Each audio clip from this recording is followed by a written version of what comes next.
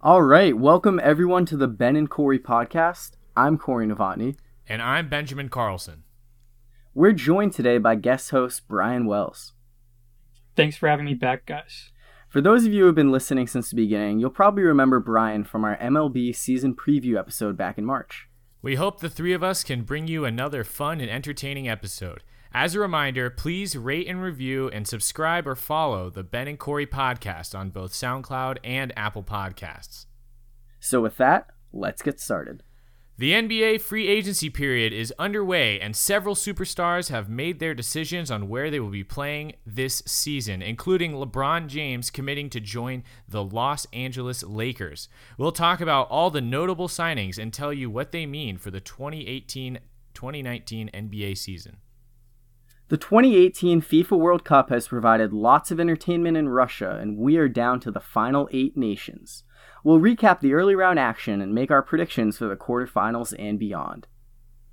Danica Patrick is set to host the 2018 ESPYs this month, and ESPN has announced the nominees for each award.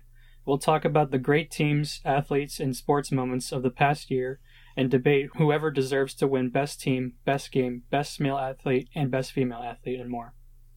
And in honor of Canada Day, the three of us debate our favorite things from our neighbors to the north in today's Top 5. And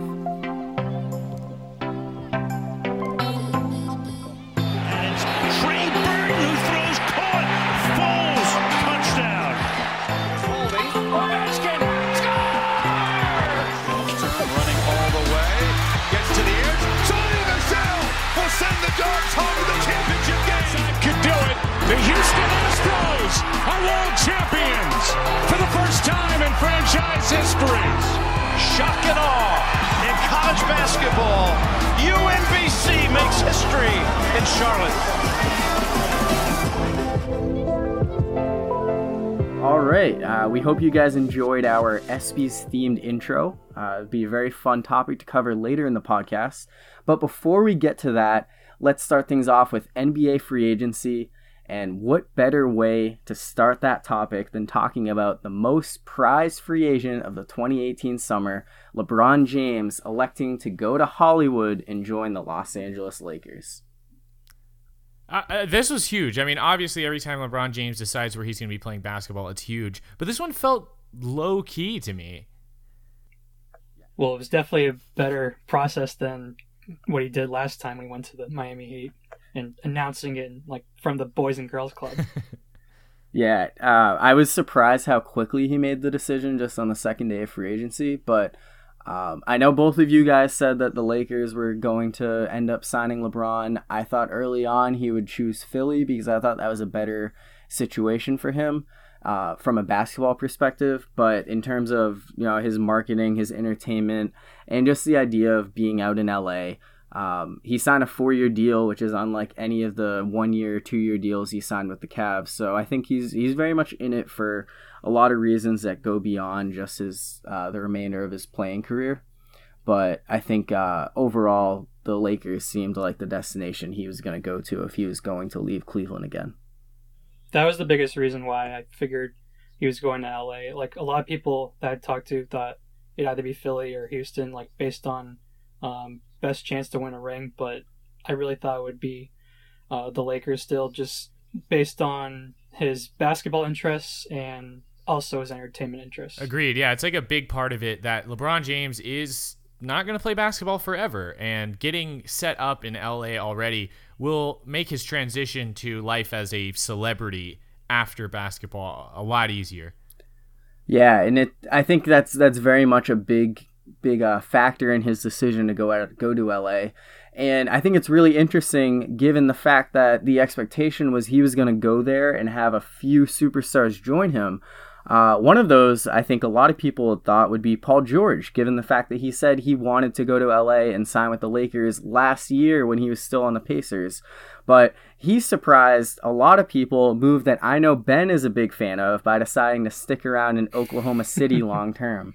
Now, if you remember talking about this on the podcast before, I said that I'd already come to terms with the inarguable fact that Paul George was leaving. because every single analyst, this is my first NBA free agency that I've really paid attention to, where I've actually known who was moving and made predictions as to where they were going. And every single analyst said it is irresponsible to even think that Paul George would even consider the possibility of staying in Oklahoma City. I had come to terms with the fact that he was long gone, okay? But my man PG coming through and deciding to stick around with his buddy Russell Westbrook. And I know in this age of super teams that there's still not a great chance that the two of them will get a ring this season. But as a fan of the Oklahoma City Thunder, I couldn't be happier that Paul George is sticking around. And I you know what? I think that there's that the Thunder have a much brighter future as a result, because he's not just sticking around for 1 year. He signed a 3-year contract with a 1-year option. My man Paul George, I know one thing's for sure. I'm going to be buying that man's jersey. Props to him for staying. Like, you really think he was going to go to LA? I mean, I think every single person did. That was definitely the biggest surprise of free agency so far. Well, how does that affect LeBron though? Because I feel like a lot of people expected it. Maybe even LeBron did. I think eventually, whether if it's next year or beyond, I think there will be other free agents like going to LA, because 1, it's LA, and 2, it's LeBron. Right.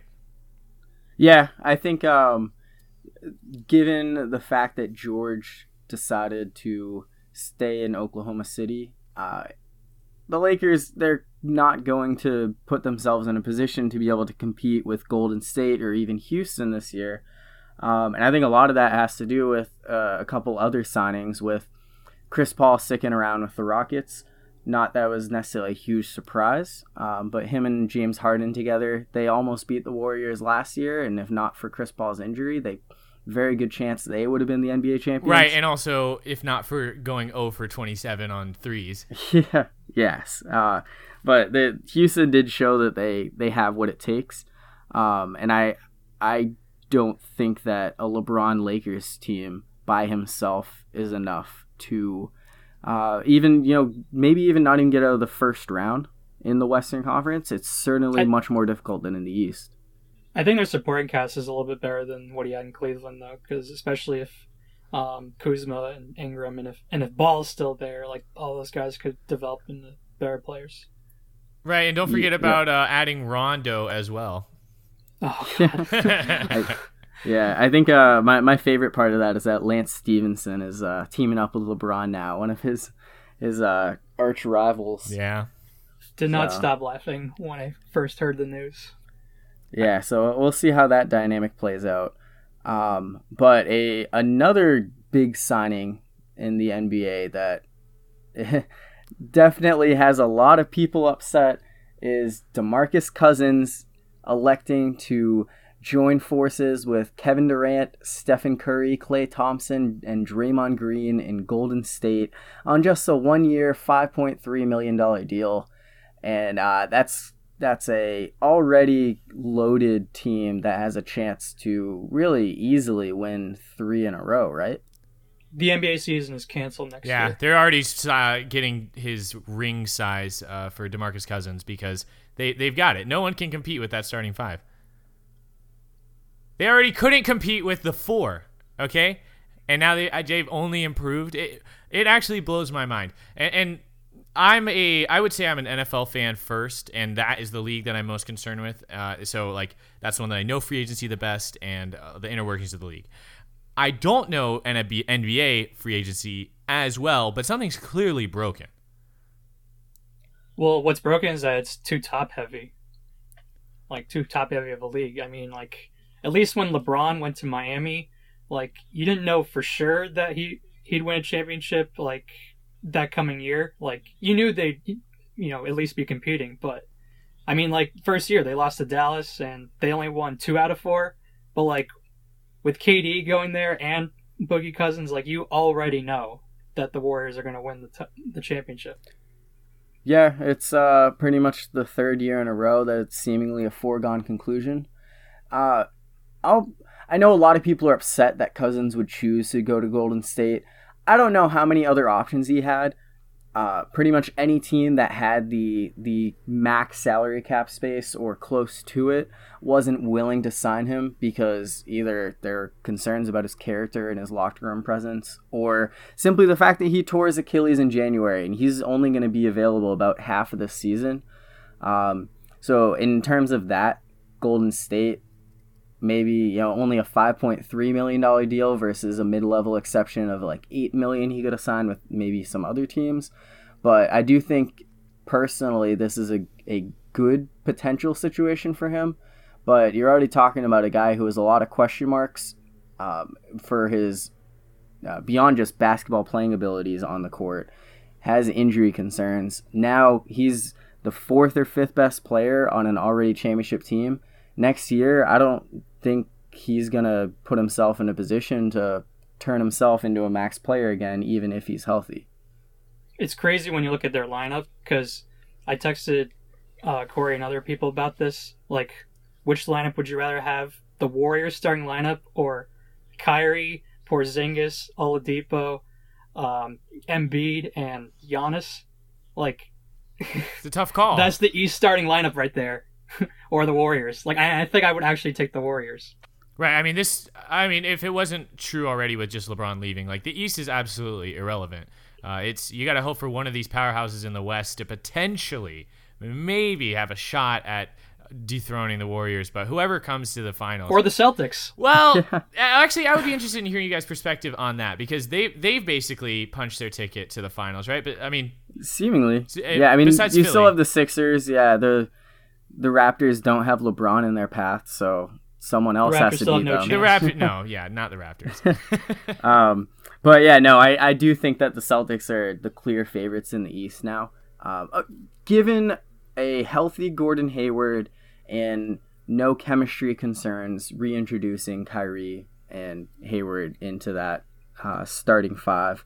But I do think that overall the Warriors are still the team to beat, and no, the Celtics, even if they make it to the finals, probably are not going to have any better of a showing than the Cleveland Cavaliers did this past finals when they were swept.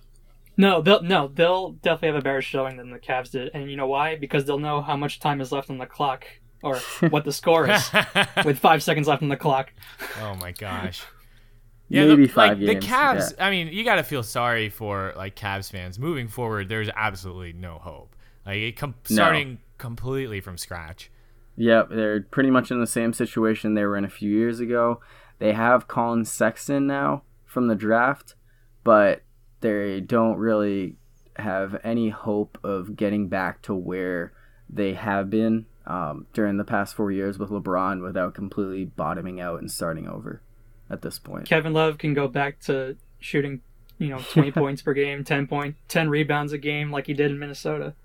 Yeah, it'll be interesting to see what happens with Kevin Love. Real quickly, so Kawhi Leonard, he made it clear that he wants to leave San Antonio, which I know we've talked about that in the past on this podcast, what's going to happen with that.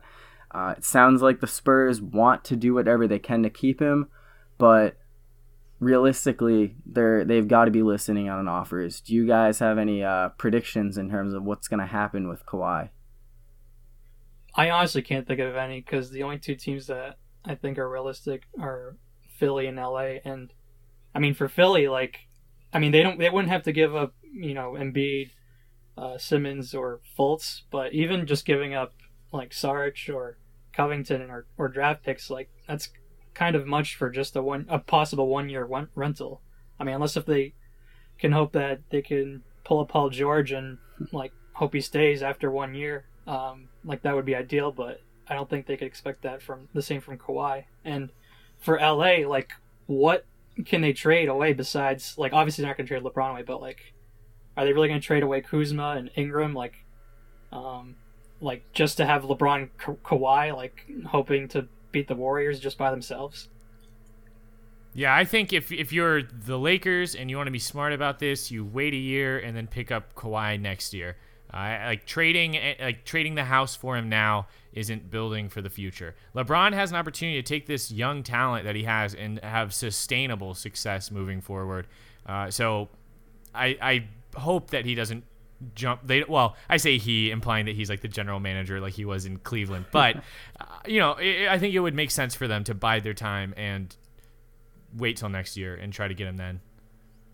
Yeah, as a Celtics fan, I certainly wouldn't want the Celtics to give up any key pieces for the future for 1 year of Kawhi Leonard and to have him bolt to LA in the offseason. So, and that's the reason why I didn't even consider Boston, because I don't even think they would even consider trading Kyrie, obviously Gordon, and then Tatum and Brown have been, there was a lot about giving them away for Kawhi, but like, do you really want to give up 10 years of those guys for 1 year of Kawhi?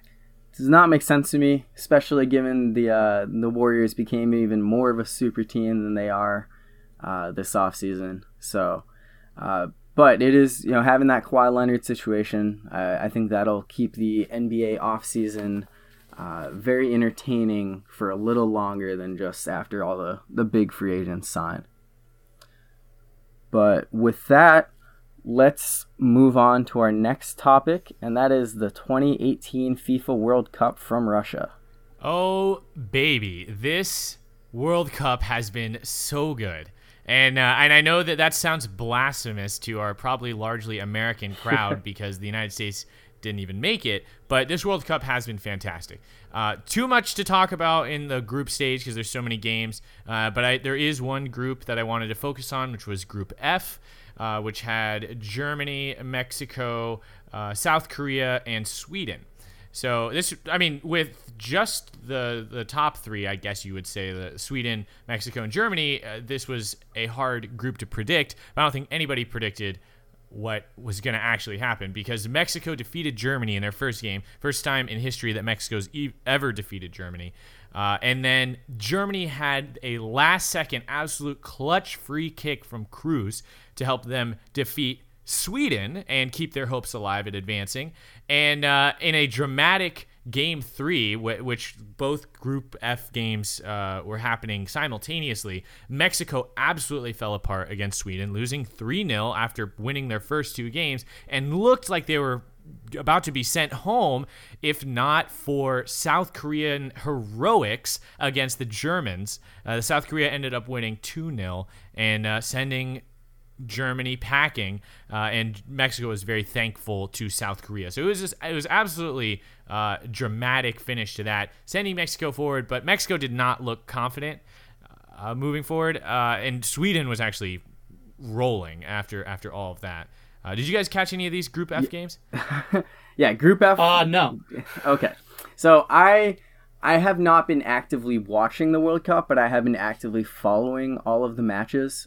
It's a little tougher for me as not a huge soccer fan who the appeal to the World Cup was the U.S. men's national team being a part of it. But And they couldn't even make it. No, but it has certainly been entertaining to this point, with Group F highlighting that in the group stage. I thought after Mexico beat Germany, we were looking at really something special in Mexico. And then when you get to that final day, you're like, wait a sec, Mexico just got trounced by Sweden. And it turned out that it was Germany just was not ready for the group of death, and ultimately upset by South Korea. So it is certainly a shock that the defending Cup champions are not in the tournament anymore. I'm glad they're not in the tournament anymore, because I don't have to see the German coach, pick his nose and scratch his ass on every replay. Yeah, and that's been something that's special about this World Cup, is that no one is safe, seemingly. We've seen big names go down, starting with Germany and moving forward into the knockout stage. It seems like everyone has a chance at winning this cup. So I'll quickly run through the knockout stage, round of 16, because we had some absolute stunners. First off, we had France versus Argentina, a game that promised to be a shootout, and it didn't disappoint. We got to see the speed of Mbappe on full display. The man had a brace based on his speed alone, and he forced a PK he was basically breaking away towards goal, but forced a foul, and Griezmann was able to convert the PK. But the shots all day were unstoppable. The keepers could have stayed home because everybody on the field was shooting lasers at the goal, especially Benjamin Pavard, a French defender. If you haven't seen his goal yet, I encourage you to check it out. It was on the volley, hits it with the outside of his foot, and it's on a rope, and it's headed straight for the upper 90. The spin on the ball is just magic, and it was an amazing display. I know a lot of times soccer gets criticized for being a boring, low scoring sport, but flopping. Yeah, flopping is not exclusive to soccer, and but 7 goals in this matchup that ended up sending Messi home. Another reminder that soccer is a team sport, and it's difficult to have consistent success with just a star player, even if that player is arguably the best in the world.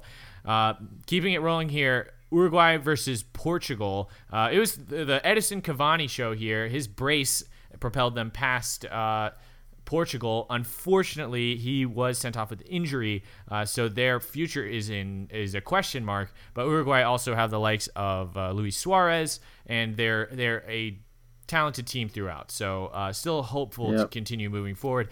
Russia versus Spain. Now, we want to talk about upsets. Here is an upset. Spain, a very deep team with a lot of talent on it. Russia, the host country, the only team playing home games during this tournament. And Russia was able to equalize after going down 1-0 thanks to a PK that was from a handball from the Spanish player named Piqué. And that was able to keep them in the game long enough to force PKs, which Igor Akinfeev, I believe it's the Russian goalkeeper. He came up huge with 2 saves, and Russia made all 4 of their PK attempts to send Spain home in an absolutely just like the most surprising upset that I've seen in this tournament. That last save with his foot as he was going in the opposite direction, just unbelievable. Yeah, it's crazy. I mean, everybody's saying like there's got to be Russian collusion going on here, but really they just played the game smart. They had a interview with Igor after the game, and he even said it. He was like, we were playing for PKs, and it worked because Spain is just on paper is a much better team, but in soccer, the on paper better team doesn't always win. So Russia moved forward, and they definitely look like the weakest team to make it to the final 8, but good for them on their home soil. Keeping this thing going, Croatia versus Denmark was a instantly exciting game with goals in the first and third minutes. That a stalemate that lasted until PKs, and the goalies, especially Kasper Schmeichel for Denmark, were just alive in this one with blocking shots all over the place, which is not typical for PKs. A lot of times, if you get a stop, it's usually because they missed or you just happen to be lucky. But these guys were seeming to read the minds of the people taking shots, and but Croatia was able to come out on top at the end of that PK shootout. And at this point, I mean, like having both games in that day go to PKs, it was so exciting watching those first 4 games. When the excitement slows down a little bit, unfortunately, and for me, it was Mexico versus Brazil. I mean, Mexico had looked so good until they got trounced by Sweden, and it looked like they just mentally weren't there going up against a better Brazil team. Mexico needed to defy the odds to defeat Neymar and his boys, but Brazil was just thoroughly better than them, especially in the second half. Mexico got worn down. They looked exhausted, and Brazil just took care of business. Nothing super exciting about that, but Brazil still very much one of the favorites to win the whole thing. Belgium versus Japan, a game that looked to be already set in stone that Belgium would be moving forward. They're super stacked, and Japan barely made it in. They were the team that had less yellow cards than I forgot what country, but there was a country that was literally sent home because they got more yellow cards than Japan. So, Senegal? Yeah, it was Senegal. And so Japan, seemingly the least deserved to make it forward, scored 2 on Belgium. They were up 2-0 in the second half, and Belgium just went on an absolute tear, and they were able to end it 3-2 in regular time. It's just showing you. Is there any way like to think of a better tiebreaker. Like if you have the same amount of goals and goals against, like is there any possible way of thinking of a better tiebreaker? Than yellow cards is pretty far down the list because I think they had the same goal differential, goals for, and goals against. Like they had the exact same performance up until that point, and they even tied against each other. So it was they have to do it some way. I think if you have the same amount of yellow cards, and I want to say red cards probably go into that too. Yeah, I think red cards are 2 points versus yellow cards are 1. Right, and eventually they would go down to a coin flip, which in my opinion, yellow cards essentially are that. Like it was like 4 yellow cards to 6 yellow cards. Like there's no. So anyways, like the thing is, Japan lost anyways. So and Belgium are moving forward. Today, in a battle between two countries that I struggle to differentiate between, Sweden defeated Switzerland. This afternoon, England, Colombia, an absolute nail biter. England scored on a Harry Kane PK and were seemingly owning the matchup. James Rodriguez from Colombia out with an injury. He's Colombia's best player. Their only player. And they were playing well despite his absence, but England looked like the stronger side through the first 90 minutes, but in stoppage time, Colombia are able to convert one, and in extra time, it looked like Colombia were the more fit team. England looked deflated after having this, like they were so close to victory, but and Colombia was able to sneak one in, but in a dramatic PK shootout, the British keeper, which is what is his name? I can only think of their backup, Jack Butland. It's Jordan Pickford from Everton. He was able to come up with a huge stop, and Eric Dyer converts on the 5th attempt to send England to the next round. And everyone is saying it's coming home. That is their mantra with the World Cup, because England haven't won it in a very long time. I think since the 60s. And they're praying that this is their year. With all these titans falling, England see their path to the championship is looking possible. So, absolute like stunner this World Cup. I can't wait to keep watching. Oh yeah, just like some quick thoughts. You were going on a roll there, so I wasn't trying to cut you off too much. I was very much hoping that we would see Messi versus Ronaldo or Messi versus Suarez in the quarterfinals, but France ruined that. But yeah, 4-3. You don't see games like that very often in soccer, so it's definitely a very entertaining one to watch. And so the Belgium and England also were in a situation with that where it could come down to fair play and yellow and red cards. And I thought it was kind of funny how people were saying it would be better for those teams to lose their final matchup, with the idea that the winner would probably have to face Germany, but Germany did not advance. So Belgium's win got them Japan, while England was able to knock out Colombia regardless. I don't know much about soccer, but with Germany out, Argentina out, Portugal out, I mean, I really can't imagine anyone but Brazil winning when you have guys like Neymar, Coutinho, Thiago Silva. Like, I can't imagine anyone else. I mean, maybe England with Harry Kane, but I really don't see. It's really Brazil's to lose. I'm excited. That's the whole thing, though, is even when you're like clearly the best team on paper, you might not come out on top. It's like that's why we play these games, and I love the variability. So, predicting the future here, I personally have France going to the championship against England. I'm really convinced that Mbappe is in great form right now, and he can potentially make those magic plays that they need. And I have France winning it all against England. Battle 1,000 years in the making. Well, I already literally gave my prediction away with Brazil over England. Yeah, I think Brazil is going to knock off France.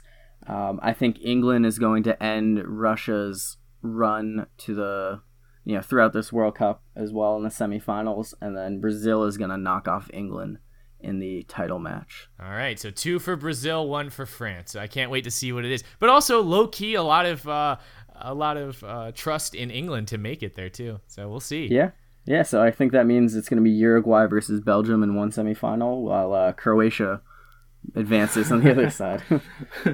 So, all right. So with that, I think we can move on to our next topic, and that is the ESPYs.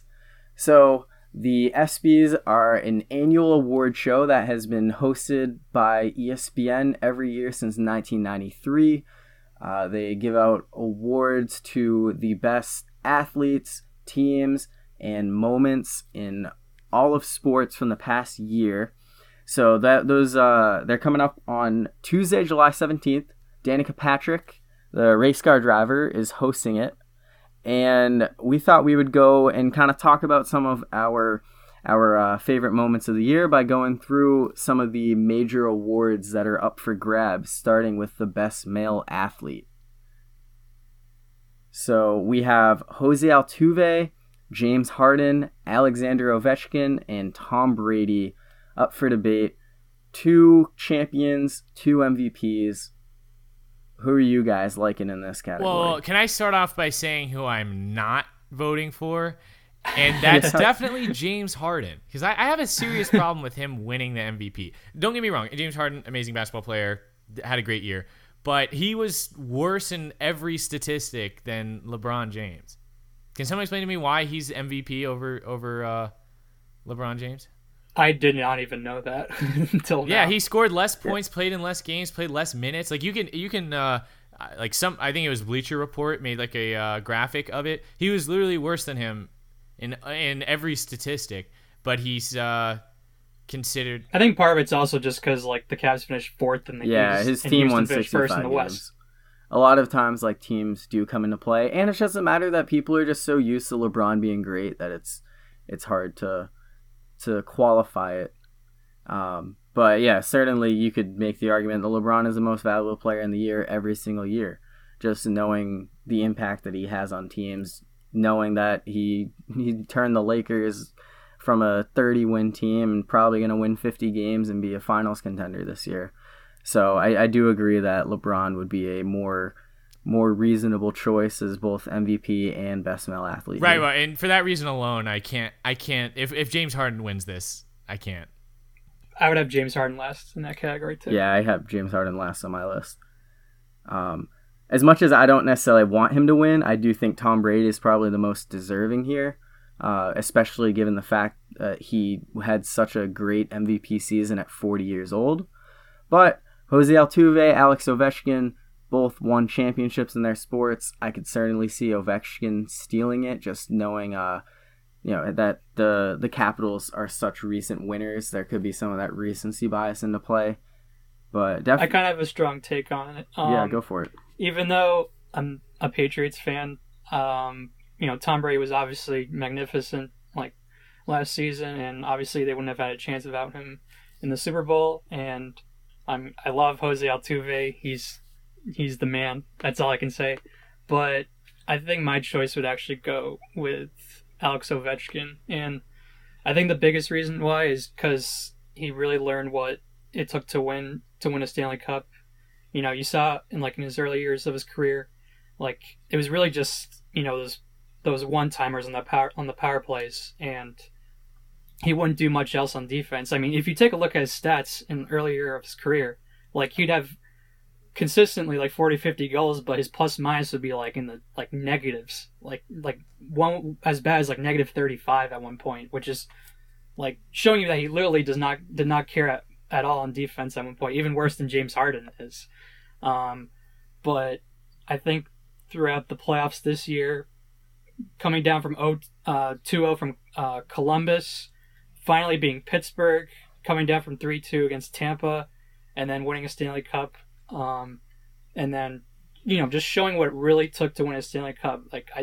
I respect that much more than, KD just, hopping on the Golden State bandwagon and, taking the easy way to a championship. So I think my vote would actually go to Ovechkin. I'm with you on that, Brian. I echo that sentiment. I think that it's this is kind of a magical year for Ovechkin mainly because of the ending, but also just because he shows greatness like he always does. So I think if I had to pick out of here, I would go with Alex just over Tom Brady, because it's easy to overlook Tom Brady's greatness because he's so consistently amazing. But I think that this year is really special for Ovechkin. Yeah. I completely agree. Yeah, Ovechkin did get that championship this year, which Brady did not. It'll be interesting to see if voters pick the hockey guy, though. So, it's not going to happen. Moving on, best female athlete. So, to me, I think Chloe Kim, just what she did in the Olympics. Well, hold on. Read the candidates. Yeah. So the options are Sylvia Fowles, Michaela Schifrin, Chloe Kim, and Julie Ertz. And I think based on her performance in the Olympics on that national stage, Chloe is going to win this award. And I don't have too much of an argument to say as to why she shouldn't win it. Just given that everybody can support an American when it comes to the Olympics if you're voting for an American network television award show. This is going to sound terrible, but I know nothing about the 4 choices. The only one I kind of know is Julie Ertz, and that's only because she's married to Zach Ertz, the Eagles tight end. Yeah, that's. So I guess my vote would go to her just because of that. And I feel like that's the reason why I can't vote for her, because even though I have seen her play soccer, I more frequently hear of her because of her husband. Right. I mean, there's not a problem with that, but I feel like her sports accomplishments are overshadowed by her marriage, especially when we have Chloe Kim in this category, and she killed it and really represented the United States on the world stage. So I think that she's the clear choice for best female athlete. I shouldn't be allowed to have a vote on this category. Yeah, I think you could make an argument for Sylvia Fowles, just given how much she has dominated the WNBA. But I think from a popularity standpoint, Chloe Kim it's her award to lose. So let's move on to the best team. And we have several nominees in this category, both professional, college, and international. And that is the Houston Astros, the Philadelphia Eagles, the USA women's ice hockey team, the Notre Dame women's basketball, Villanova men's basketball, the Golden State Warriors, and the Washington Capitals. So I think it would be easy to say the Warriors, but I don't even think that this past Warriors team was the best of the Warriors teams that we've seen in recent years. So they're out for me. And I think if I had to take a look at this, I'm very much leaning towards the Philadelphia Eagles. Beyond the fact that they beat the Patriots in the Super Bowl, the fact that they lost their star MVP candidate quarterback Carson Wentz in December, threw out a backup quarterback for the final weeks of the regular season and the entire playoffs, and still were good enough to win the Super Bowl. I think that they proved that they were the most complete championship team for that reason, and that's why they're my best team. Yeah, I'm with you on that, Corey. I mean, especially because of the way everyone threw them out. Like, they were so clearly dominant all season long, and everyone wrote them off once Carson Wentz was down. But this team is very well coached and stacked through and through. They had depth. So that whole season is kind of just a storybook ending. Like, to have the main man go down, but then to put in Nick Foles and all the doubt surrounding him, and to defeat Tom Brady in what could be argued is his best Super Bowl performance ever. Like, it's I don't know how you can top that. And this was to get the city's first ring too. So I don't know. I'm totally behind the Eagles for this one. Well, if I wasn't biased, I'd probably pick the Philadelphia Eagles also. But because I am, I'd pick a different team, and I'd probably go with, I mean, I hate to say what I did for the best male athlete, but I also would take the Washington Capitals for best team. I just think, I mean, Corey, you said the Eagles were one of the most complete teams in sports. You could also, I think you could also make a case for the Capitals as well. They had one of the best one of the best goaltenders in the league with Braden Holtby. They had probably, in my opinion, the best power play with Ovechkin, Backstrom, Carlson, Kuznetsov, and Oshie. Like, I mean, that's just such a great power play right there. And just the fact that they finally won their first Stanley Cup in their team history, and and in the fashion that they did it in. So I would also, trust me, I am not a Capitals fan right now, even though I'm acting like it. Like that would be my choice. Yeah, I think the Capitals are certainly a fair argument here for very similar reasons as the Eagles, and very easily could win it, given the fact that they did recently win. I think that if these awards happened a few months ago, the Astros would have a much better chance, just given the fact that they won a World Series a month after Hurricane Harvey, knowing all the damage that had in the Houston area and beyond. But I do think that the fact that they haven't won in the longest, it's been October, they're going to be overlooked for that reason. It's beyond the fact that they also play baseball, which is not quite as popular as some of the other sports they're going up against. And I do think there can be a case made about Villanova men's basketball, because I think college basketball this year, in the men's side, was totally unpredictable throughout the season, throughout the tournament. Yet the one thing consistent was Villanova always at the top, and they proved that they were the best team and the true number one championship team in a year when everyone else had identity crises every single week, it seemed like. So no, I agree with you on the baseball point, because I really thought the Cubs should have won it the year before, after finally winning after 108 years. 10 years, 108 years of not winning a World Series, and the Red Sox a few years ago with everything that happened in the Boston bombing. I really thought both of those teams should have deserved to win best team, but it's like what you said, it's probably just because their championship is in October, and these awards are given out in July. Yep. So we'll see what happens with that. But moving on to the best championship performance, we have George Springer of the Houston Astros, Nick Foles of the Philadelphia Eagles, Kevin Durant of the Golden State Warriors, and Dante DiVincenzo of Villanova men's basketball. I don't think Kevin Durant is deserving of this award. Yeah, how is he even on this list? Yeah. He won Finals MVP. He was terrible in Game 1. He won Finals MVP. I think Stephen Curry easily could have won it. He should have won Finals MVP, and it's only because he sucked in Game 3. Yeah, that's really what it came down to. George Springer, I think, had a very good World Series, but I think he'll easily be overlooked compared to who he's going up against. DiVincenzo was great in the championship. He didn't even start for Villanova. I think overall, if you look at the NCAA tournament as a whole, you can kind of bring him down a little bit. And to me, Nick Foles is a backup quarterback. 372 yards, 3 touchdowns. He even caught a touchdown in the Super Bowl, led the Eagles to an improbable victory over the Patriots in a shootout. I think Nick Foles, to me, that was the best championship performance.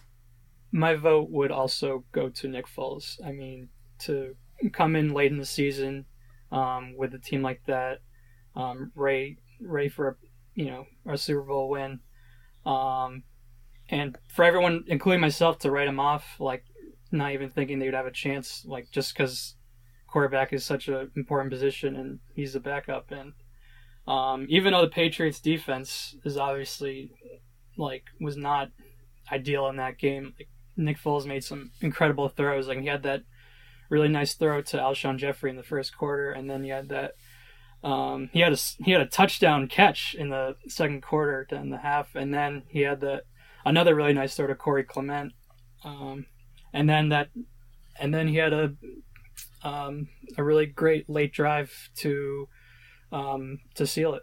So my vote would also go to Nick Foles. Yeah, I mean, you guys have said it all. It's obviously Nick Foles. Backup quarterback defeats the best quarterback of all time in the Super Bowl. Ship it. It's done. He wins. Yeah. All right, so we're all going to Foles for best championship performance. Moving on, best game, and somewhat related, I'm very surprised that Super Bowl 52 is not a nominee here. But our three choices that we have are Game 5 of the World Series when the Astros defeated the Dodgers in 10 innings, 13-12. The Rose Bowl when Georgia beat Oklahoma in double overtime, 54-48, the first round semifinals of the college football playoff. And Olympic women's ice hockey, USA defeats Canada in a shootout to take home the gold. What are you guys going with in this one here? Because I feel very strongly about one of these games. Well, to go back to your point on Super Bowl 52, like even though I probably would feel much differently if the result was different, but I actually thought that was a very sloppy game, like from both ends. I mean, obviously the Patriots defense was trash, but the Eagles defense, as great as they were last year, they weren't much better until the last 2 minutes of the game. So I actually would not have, like, if they were a choice, I actually would not pick that game. Like I would make a case for the Vikings-Saints divisional round game as a better game than the Super Bowl. But out of the choices, I would go with the Rose Bowl. Well, one, I did not watch the women's hockey, U.S. Canada game, but I did watch the Astros Dodgers game.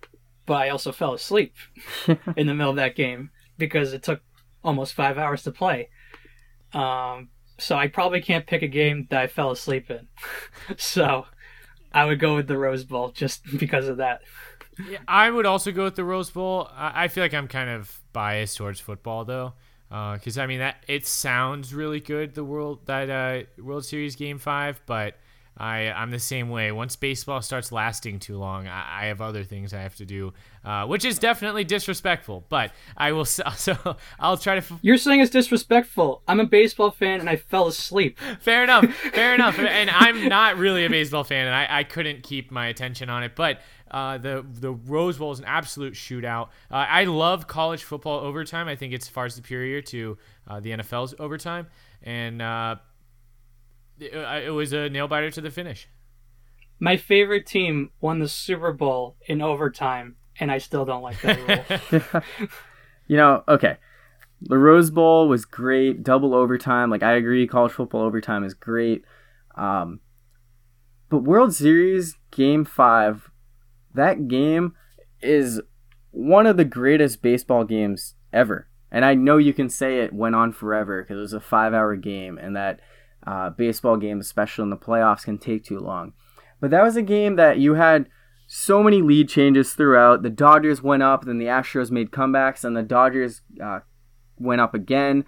And you think the game is over, and toward the end of in the ninth inning, and the Dodgers are able to send it to extras. But then the Astros win it on a walk-off in 10 innings, 13-12, 25 runs.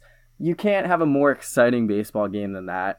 And I know it didn't clinch Houston the World Series, but it went a long way, given that they only needed to win one game in LA versus two.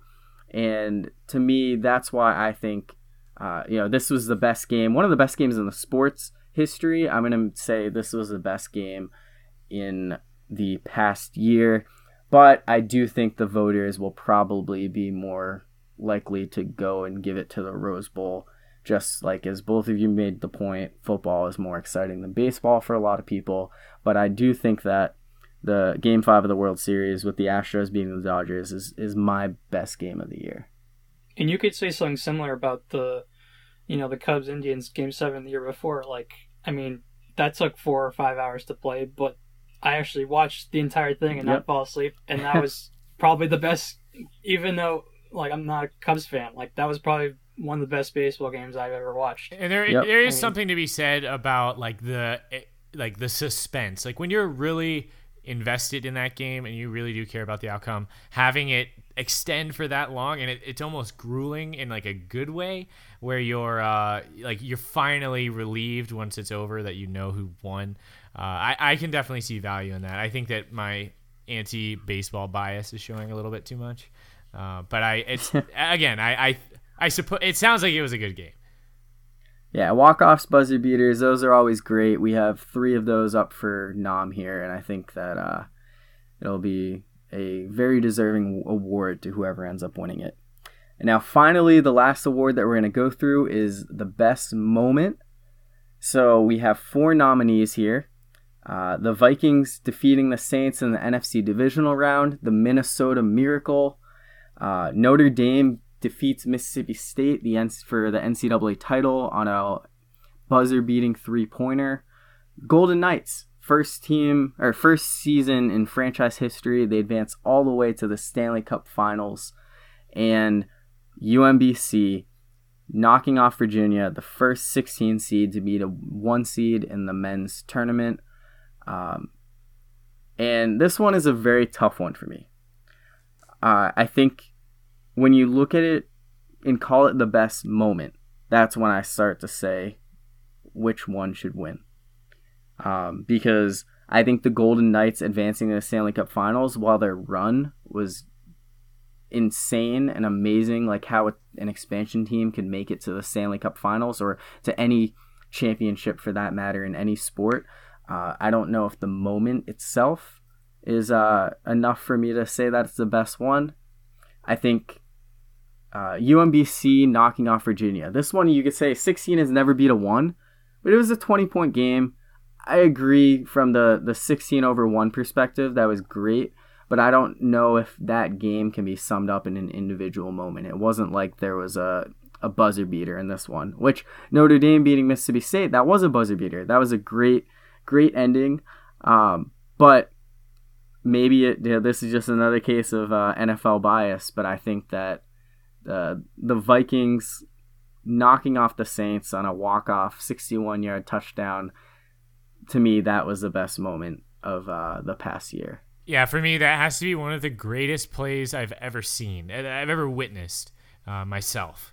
That's like one that you could, everyone knows what you're talking about when you say the Minnesota Miracle. And I think your thought process is exactly right. It is a moment, like one thing. And in that category, only Notre Dame, Mississippi State really can compete in like for one moment of excitement. But the Minnesota Miracle is just absolutely amazing. A walk-off victory in the playoffs is just, a walk-off touchdown to win in the playoffs is just absolutely insane. So, again, football bias, but I think that definitely stands above the rest of these moments. Yeah, I had a very tough time with this category. And, the 16-over-1, that's, never happened in the history of college basketball. But it's like what you said, Corey, it was a 20-point game. So I wouldn't call that, if you're just talking about moment, like, as great as it wasn't that close of a game. So I'd probably cross that one off, and then like Golden Knights, absolutely incredible for them to make the Stanley Cup like as an expansion team, and like you said, in any sport, this is amazing. But that's not also really one moment, so I'd probably cross that one off too. And Notre Dame buzzer beater over Mississippi State to win the title is a moment, but I actually enjoyed the buzzer beater over UConn much more, I agree with as that. a Gino Auriemma hater. Yes, rooting against UConn. Can't stand the guy. That's a rant for another day. Yeah. And so I'd have to agree with you guys as a football bias. Like, I would have to go Vikings over Saints with the Diggs game-winning touchdown. Yeah, and I won't be upset if UMBC or Vegas were to win this award, just given how unlikely either of their moments were, but I do think that just based on the category itself, the Vikings knocking off the Saints is the most deserving. Scoring a touchdown in that situation is pretty unlikely too. Oh, absolutely, yeah, 61 yards, and it wasn't even a Hail Mary. It was throw it down to the sideline and turn into a touchdown. But moving on, before we wrap things up, so in recent episodes, we've talked about the Revolutionary War. We've talked about cookouts, but because of that, it could be easy to come up with another 4th of July themed countdown, but we decided to mix it up a little bit and go for something not as common, at least in the United States, in terms of a celebration. But we're going to recognize our neighbors to the north in today's top 5. Not 2, not 3, not 4. Top five. So, top 5 things from Canada. And the way we did this was you could go with people or just things that were invented or originated in Canada. So all three of us made a list, and I will just give a quick plug to a past podcast. The last time Brian was on, we did our top 5 favorite celebrities named Brian, and I personally think that was the most enjoyable top 5 we had. I think that was a lot of fun lists and discussions. So I do think at the very least, if you don't want to go back and re-listen to an entire podcast from March, I would check out the top 5 from that one. And I had the best list of Brian's, for sure. As you should, as a Brian. We agreed that Brian was the best at knowing Brian's. So knowing that, Brian, how about you lead us off with your number 5? Well, I probably don't have as great of a list as I did last time, but for my number 5, I went with Patrice Bergeron. There's obviously some Bruins bias in that pick, but there's nothing you could want more from a hockey player than him. A Stanley Cup champion, a guy who's amazing on the power play, in the penalty kill, a guy who's won like 3 or 4 Selke trophies. And just total first class guy, and player. And so that's my choice at number 5.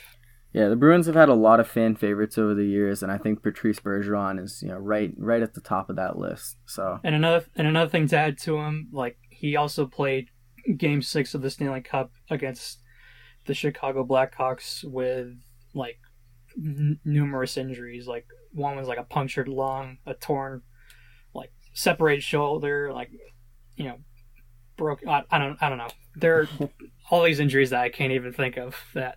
Hockey tough. That he had, yeah. And he went straight to the hospital, I think, right after they lost. Yep. All right, so Ben, what's your number 5? Yeah, I'll go next. And there are a bunch of lists on the internet of things from Canada. And I was trying to... I actually made my list last, so I was making sure I didn't copy any of you guys's. And one thing that I didn't know that was from Canada is the egg carton. Apparently, it was in the heyday of finding new uses for like manufacturing paper, and a good way to transport eggs without breaking them, but keeping them lightweight, gave us the egg carton. So, after my weekly trip to the grocery store, I'd make sure I thank Canada that I can get my eggs to and from the store with relative ease. Yeah, egg cartons are a very useful thing that I wouldn't necessarily think to include on one of my top 5 favorites, but thinking about it, if you're someone who eats eggs all the time, I would not want to have to carry around 12 individual eggs from the store. It's nice to be able to throw them all in one carton. Right. And I just didn't even know that was from Canada, so. Yeah. All right. So my number 5 is ice hockey. And hockey is definitely not it's not my favorite sport. It's kind of gets up there somewhere in the middle. I've never played on ice, only floor and knee hockey, but I do really enjoy the sport, especially in the Stanley Cup playoffs. I think that the hockey playoffs are the best playoffs in all of sports, and for that reason, hockey makes my list at number 5. All right, so let's go back to Brian now. Keep this going in a circle. All right, well, at number 4, I went with Ryan Gosling, also known as the sexiest guy on the planet. If I could look like anyone, it would definitely be him. I've literally gone to the haircut place, and the lady has asked me, how would you like your hair done? Like, and I told her, like, if there's any way you can make me look like Ryan Gosling, not a bad request. Yeah, it's a pretty good request, but it's probably not doable, unfortunately, unless if you give a huge tip. But that did not pan out. But even after his looks, he's also a terrific actor. Was great in The Notebook, and he was great in La La Land. It was actually better than I thought it would be. And he's also in my stars in one of my favorite romantic comedies ever, which is Crazy Stupid Love. And It's a If great anyone has ever movie. seen that movie, yeah, if you guys have seen that movie, you would definitely enjoy those scenes where he teaches Steve Carell on like how to, you know, find another woman with after his well, not divorce, but separation with his wife in the movie. So Ryan Gosling is my number 4. Holding it down for Canada, Ryan Gosling. I like that. My number 4 is somewhat related to Ryan Gosling in that it's IMAX. IMAX was invented in Canada by some Canadian guy I've never heard of, and it's one of my favorite ways to see a movie. I love having that basketball court-sized screen up in front of me and having the volume blasting into my ears. It's I think the last IMAX movie I saw was Dunkirk. And in my opinion, that's the only way to see that movie because you really get the full impact of the explosions and like the landscapes that you see, or I guess the seascapes that you see in that movie. So thank you, Canada, for bringing us IMAX. Yeah, I actually saw the newest Avengers movie in IMAX. I saw it in both IMAX 3D and in 2D. I love IMAX. Not a big fan of 3D, so I enjoyed the second 2D showing. I saw a little more, but IMAX theater is very cool. I know that a lot of museums, when they have like videos and movies that they play, they'll have them on really big, cool IMAX type screens, and definitely makes a very entertaining viewing experience. For a movie like Dunkirk, I'm sure was phenomenal to see in IMAX. So my number 4 is Seth Rogen. And while Seth Rogen probably isn't my favorite comedian actor of all time, he has made a lot of fantastic movies, and that's why he has to be included in my list. He's had 8 movies where he has played some kind of a starring role in that are rated 80% or higher on Rotten Tomatoes. The highest is 50-50 at 94%. I actually have not seen that movie, but some of the ones that he has made that I loved: Superbad, 40-Year-Old Virgin, Sasha's Party, This Is the End. You can keep going down in some of his less popular movies, like The Interview, 52%. I thought that movie was hilarious. And I to me, just like all of the great movies that he has done, that's the reason why Seth Rogen makes my top 5. Oh, yeah. The Interview and 4-Year-Old Virgin are my 2 favorites. Yeah, he's great. I mean, Seth Rogen has made so many things, and I think that having something like The Interview that's like not as well received, it's almost a positive for him because he doesn't just make movies that are like enjoyable for the populace. He makes movies that seems like he genuinely enjoys making. Yeah, a lot of them cover topics that he seems passionate about, and he makes them with his friends. So how can you not like that? Oh, it's like Superbad. It's literally the story of him and his childhood best friend, who is the actor of, or not the actor, the producer of almost all of his movies. And yeah, Superbad is probably my favorite comedy of all time. All right, so I'm up again. Yeah.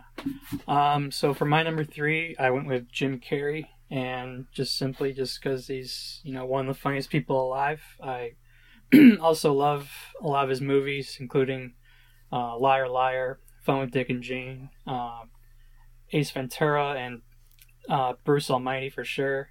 And what's crazy is that in Dumb and Dumber, have you guys ever seen the movie Dumb and Dumber? Yeah. Okay, well, the scene where that's created as like a meme where he's like, so you're telling me there's a chance, right? What I found out the other day, right? He actually was once previously married to that girl from that movie. So 1 in a million chance, like you're telling me there really is a chance. Wow. How crazy is that? Wow. So I did not know that. So it was only for a year, but just the fact that he was actually married to her, like at one point, so there really was a chance. Nice. So interesting. For number 3, I went with Jim I didn't Carrey. even know he was from Canada, so that's 2 fun facts for me.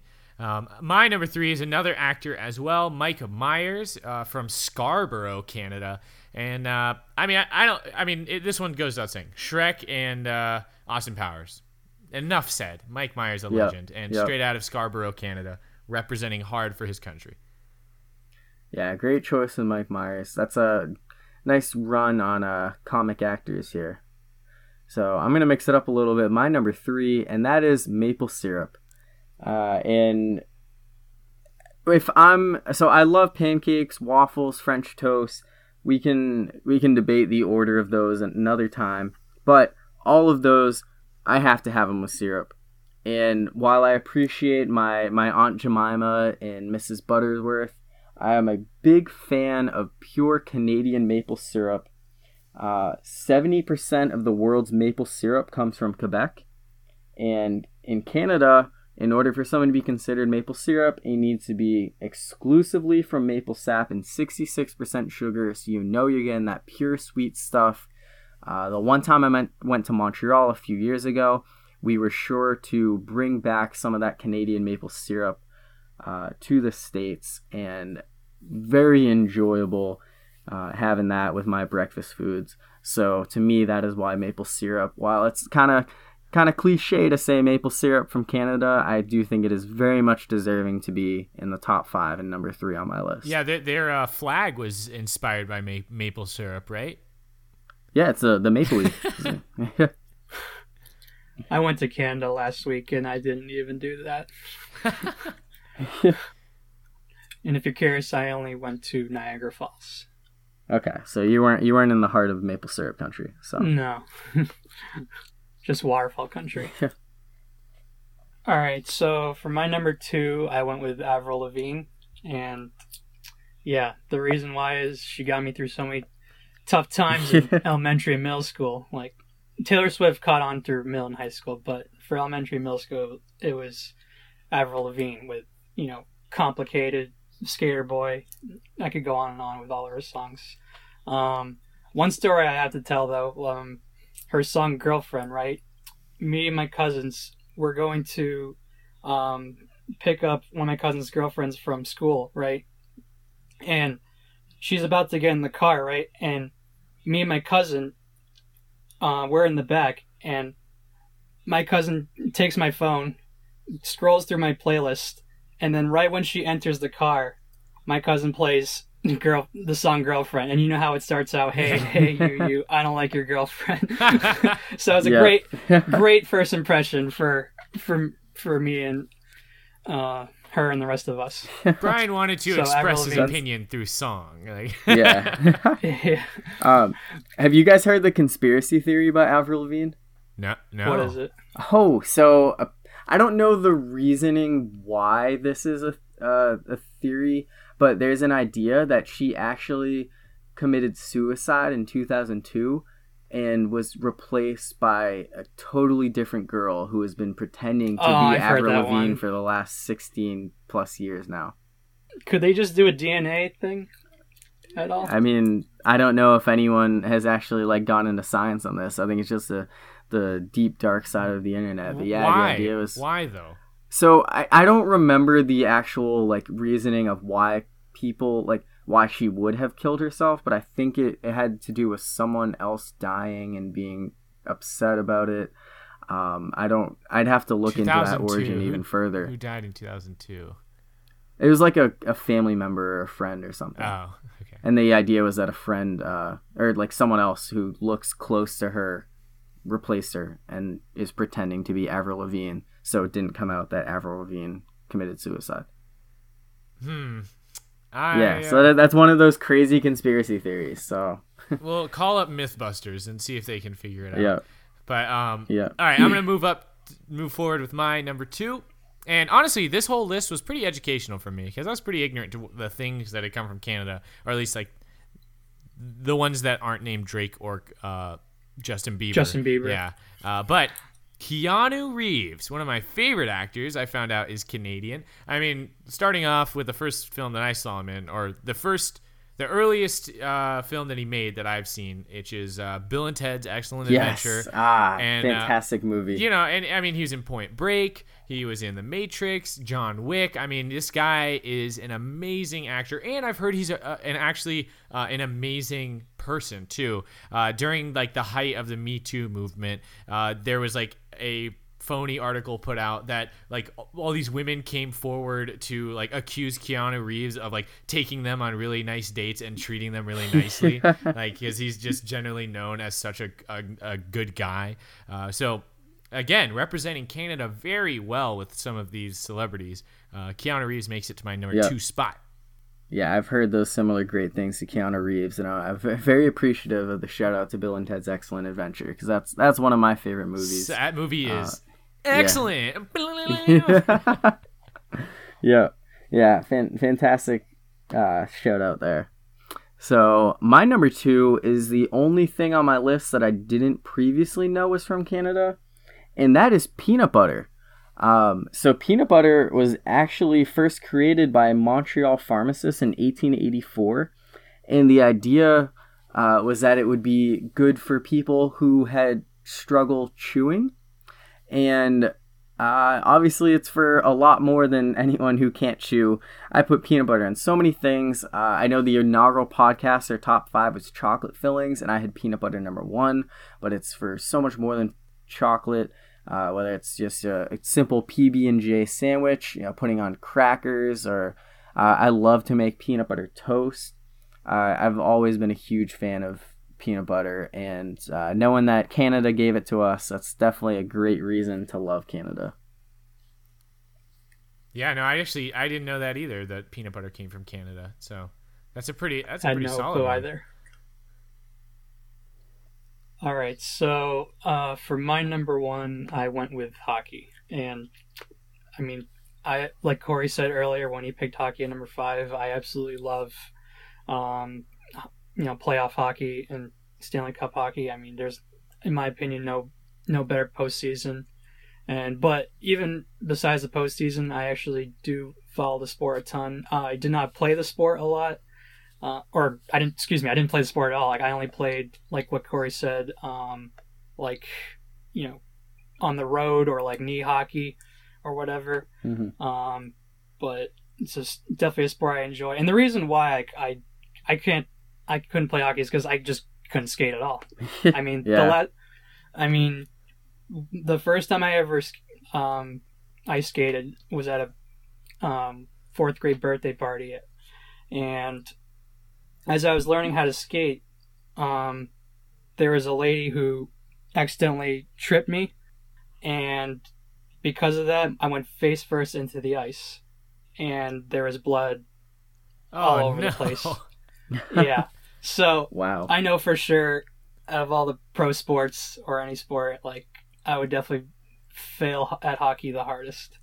But even so, I still enjoy the sport very much, especially Bruins hockey. Well, maybe not that much, because I've been disappointed a lot by the Bruins in the past several years. But even so, I absolutely love hockey, and I put hockey as my number. No, I'm with you there, Brian. I actually, being from the southeast, I didn't skate I skated for the first time this winter when I went home for Christmas, and wow. It was hard. I instantly gained a lot of respect for all hockey players as soon as I stepped on that ice, because not only are they ice skating, they're doing a completely other set of things just on ice, which is pretty amazing. I even have like massive respect for hockey referees, because they have to get out of the way of these guys and try to make sure that they're following the rules. So I think Dingett definitely deserves to be high on this list. Yeah, it is so crazy how difficult ice skating is, and like how little of a role in terms of like the actual hockey it plays, other than the fact that they're on ice. There's so many other things that determine a good hockey player versus their ability to just do figure eights around the ice. Yeah, to play hockey, I can't even do the first thing, learn how to skate. How am I going to do? Like, how am I going to score goals, pass the puck, hit other guys at the same time? Yeah, it's definitely a difficult sport, but it's a solid sport nonetheless. So that leads me to my number 1, and the number 1 for my things from Canada is Alex Trebek, which, again, I totally didn't know this guy's from Canada. I love Alex Trebek. I love Jeopardy. Jeopardy is one of the few game shows that I can watch episode after episode after episode and never get bored, because I think they have a really well set up game show there that, anyone can play, but also the most skilled players can separate themselves from the pack. Just ask Ken Jennings. And it wouldn't be half as enjoyable, in my opinion, if we didn't have the steady guidance of the host, Alex Trebek. And he's 77 years old, born in Greater Sudbury, Canada. Standing at 5'8", this man is an absolute legend, and I think he's well deserved of the number one spot on my top 5 things from Canada. Alex Trebek is a phenomenal game show host, definitely one of the best out there, and very well deserving of your number one spot in your top 5. So to finish things up, we have my number one, and that is the great Sid the Kid, Sidney Crosby, Pittsburgh Penguins superstar, 3-time Stanley Cup champion, 2-time Conn Smythe winner, 2-time Hart Memorial Trophy winner, and 2-time Olympic gold medalist for Canada. Sidney Crosby is hated by so many people around, like fans around the NHL, because they know he's the best player in the league. I affectionately call him Crosby. And especially in recent years, having won 2 Stanley Cups for the Penguins, winning the Conn Smythe as the MVP of the playoffs in both 2016 and 2017. Sidney Crosby has made my life great, and I could not think of a person or a thing from Canada to put above him as my number one in this top 5. So, with that, we're ready to wrap things up for this episode. So, thank you, Brian, for joining us again. We hope to get you back on a podcast in the near future. And probably sometime during football season. Yeah, definitely get you on during football season. Yeah, Brian. That'll be one where all 3 of us can hold our own in that. You're my number one, Brian, on my top 5 now, after making another appearance on the podcast. Really appreciate that. All right, so yeah, as a reminder, rate, subscribe, review, do everything you need to. We're on SoundCloud. We're on Apple Podcasts. So keep giving us a listen, and we'll keep putting these out for you. So, do either of you have any closing thoughts? I don't like either of your lists. Thank you, Paul George, and Vive la France, that they're going to win the World Cup. All right, we'll see about that. Thanks, everyone.